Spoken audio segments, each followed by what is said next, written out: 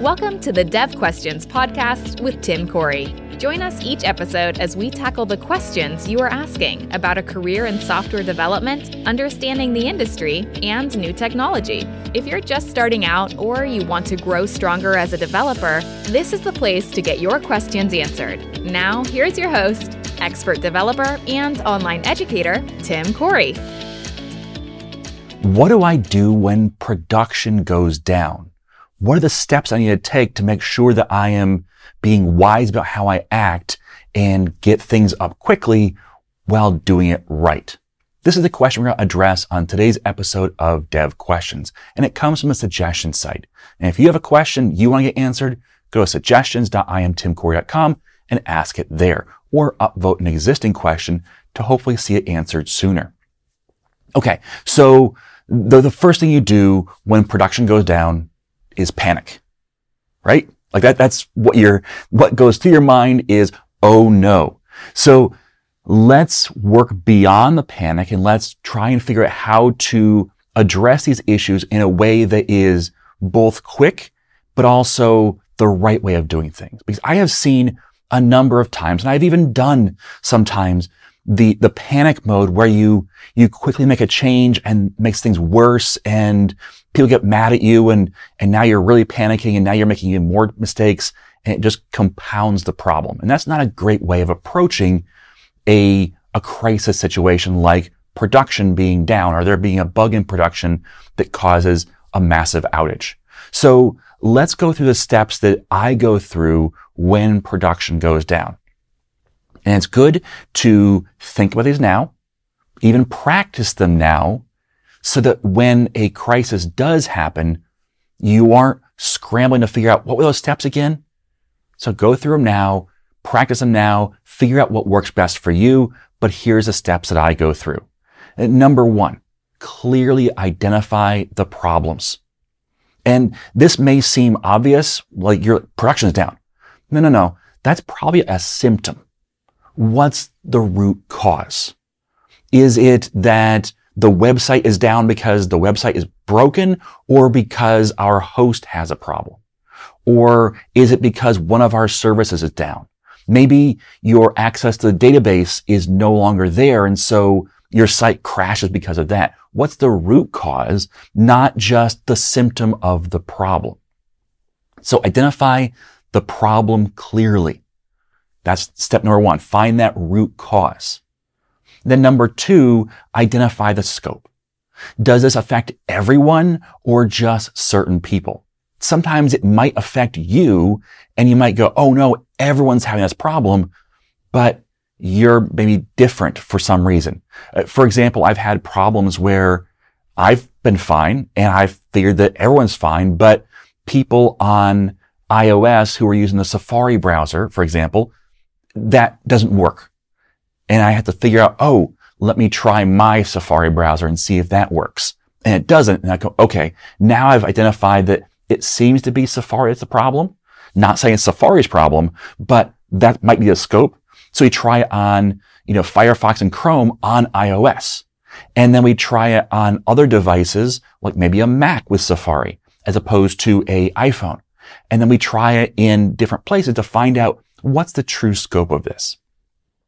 Identifying the scope will not only help you know how many people are affected, but it will also help you start to diagnose what the real issues could be. Because if you know that this works on Chrome and it works on Edge and it works on Firefox, but it doesn't work on Safari, well, you got a pretty good clue of where to start looking for something. Or maybe you find out that it works fine in the US, but it doesn't work in Europe. So what's the difference there? Or maybe it works in your building, but not outside your building, or outside your building, but not inside your building. There's lots of different things you can identify from that.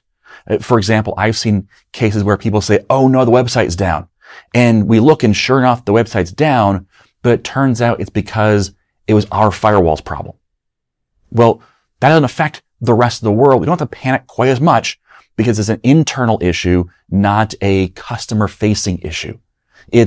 We've got a badly configured network rather than a broken product. So clearly identify the problem and identify the scope. Those are the first 2 steps of this process. Number 3 is communicate to the affected people and to leadership. Let them know what's going on and that you're working on it. Now, you don't know what the solution is yet. You don't know how long it's going to take yet, but starting off that communication early is important. Otherwise, people send lots of help tickets into the help desk, or they panic and they call you, or they're just frustrated because they think that no one knows this is happening. So if you clearly communicate, then you get ahead of that and say, yes, we're working on it. Yes, we understand there's a problem. This is what we're seeing so far, and we're working on it, letting people know. And with leadership, letting them know, hey, we're on this, and these are the steps we're taking. That way they know what's going on and that you are engaged in the problem and don't feel like they have to then lead you and try and insert themselves and make things potentially worse. So you can clearly communicate, we're on track, we know what's going on, and we're working towards a fix, and these are the things we're doing. That way they can have confidence in you and your ability to get the job done. Now, next up, look for a real solution. So when I say real solution, there are some times when maybe production is down and you go, okay, well, we're going to do this, and it's kind of a workaround patch. That'll get us back up, we think. Look for the real solution first. Try and figure out, is there a way to solve this long term, not just throw a quick patch in here, because you might be creating another problem and you might not actually, help yourself in the long run. Yes, it might get production up now, but it might cause more outages later. And that's not really a great look either. So if you can, identify the real solution first. If you absolutely have to, then identify a workaround or a quicker fix that you then put in place, and then figure out what the long term is going to be. But try to find the real solution first. Now, next step is to communicate again. It's time to talk again to the affected people and the leadership. And maybe don't do both. It depends on who the affected people are, but at least on a status page somewhere, say, hey, this is what we found. This is the thing that's broken. Here's how we're working to solve this problem. So that people know what's going on. And again, they feel like you're not just wasting time, or it's just this long interrupted period of no news. You're giving them some type of information out of this. Next up, and this is really important, test any change thoroughly. You're often tempted to say, oh, this is the fix, throw that in production. Bypass all of our checks, all of our testing process, just get this thing out there. Don't do that. And the reason why is because I have seen so many times where the solution looks good, but it causes a different problem, or it just doesn't work. And you put it in production, and maybe production even comes back up, and then it crashes again. And that's the worst, is when you make things seemingly better, but then, and people get kind of excited, oh, it's back up, I can start working again, and then it crashes again. It makes people feel worse than if you just didn't bring production up at all. So test any change thoroughly. This will also protect you against damaging data or causing other problems that have ripple effects that go beyond even the initial issue. Don't make things worse with a bad fix. Test it thoroughly. Now, deploy that fix. So once you have the fix tested and you are ready, deploy the fix, but monitor it closely. Again, even if you test it, maybe you missed a long-term ramification of that change. Maybe there's a reason why that wasn't in place in the first place. So monitor to make sure that you're not generating bad data, because there's nothing worse, I don't think, than having a site that looks like it's working, but is generating bad data. Maybe, a form that people fill out goes to the wrong table, or kind of is off by one with the linking. And so now you have mismatched data, or you're updating the wrong data. That's really bad. So monitor that fix to make sure that not only is the is production back up and running, but it's up and running correctly. So monitor that fix closely. And at this point, communicate again. You may be saying, Tim, you've got communicate in here multiple times. And I do, for a reason. Communication is really important. This is what's going to affect how people think about this downtime. It's going to affect how leadership thinks about your department. Are you a bunch of slackers who are just writing bad code because you feel like it? Which of course isn't true, but that can be the perception. If you're not talking about what's going on, they start filling in the gaps in their own mind. So communicate often, communicate clearly. That way people know what's happening and know what you're doing to fix it. Now, next up, document the problem and the solution. Write down what the problem was and how you solved it. That way you can again communicate that later. This is what happened. This is what you did to solve it. But then the next point is identify how you can prevent this from happening in the future. So was it a bad process somewhere? Was there a missing test that you could do in your CI/CD pipeline that could catch something like this? Was it a misunderstanding of how production works? What was it? And how can you prevent it from happening again? So after that, so you've got what the problem was and how it's fixed, and then what you can do to prevent this from happening again. And next, identify any part of this process. The production is down. Oh no. What do we do? This process. Identify any part of that process that you could streamline or improve. For example, what if, during this process, you're trying to contact people, but you didn't know who to contact?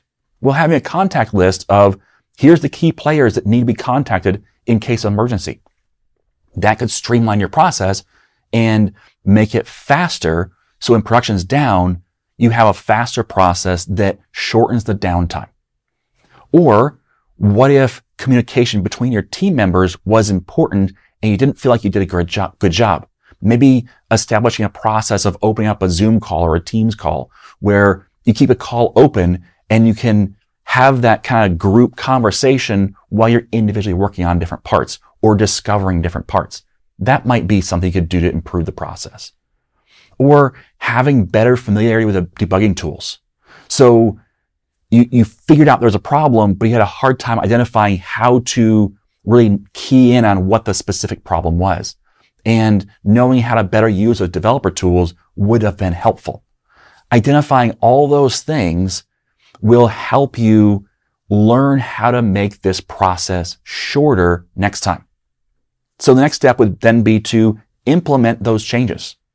All right. So once you've implemented those changes, the last step here is to communicate again.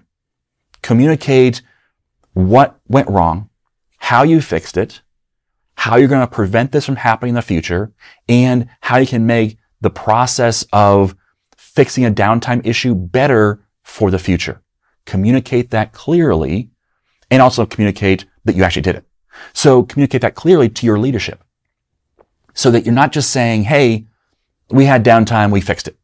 But instead you're saying, hey, we had downtime, we fixed it, but we also fixed the gap that caused the downtime, the problem that was the thing that let that issue through into production. And we also figured out how to be better at this process next time. You're communicating competence. You're communicating that not just we allow downtime to happen, but we take it seriously and we want to have less of it. And we're working towards that solution. No one's perfect, but if you are showing that you're trying to improve for the future, that goes a long way when it comes to how leadership perceives you and your team. Okay. So those are my thoughts on what you do in a crisis when production is down and you are kind of in that panic mode where don't panic, but we're in that mode of, oh no, we have to do something quickly. Those are the steps to accomplish this task of getting back up and running well in a way that helps you for the future as well. All right. So those are my thoughts. Thanks for listening. And as always, I am Tim Corey. Thank you for joining us for this episode of Dev Questions. Tim is committed to making it easier for you to become a developer. If you would like to help make more content like this possible, please like, subscribe, rate, and share Dev Questions. You can also send your questions to questions@IamTimCorey.com. Until next time, remember, you are too smart and your time too valuable to waste it making all the mistakes Tim did. When you're ready to learn to think and code like a professional developer, head over to IamTimCorey.com and enroll in a course.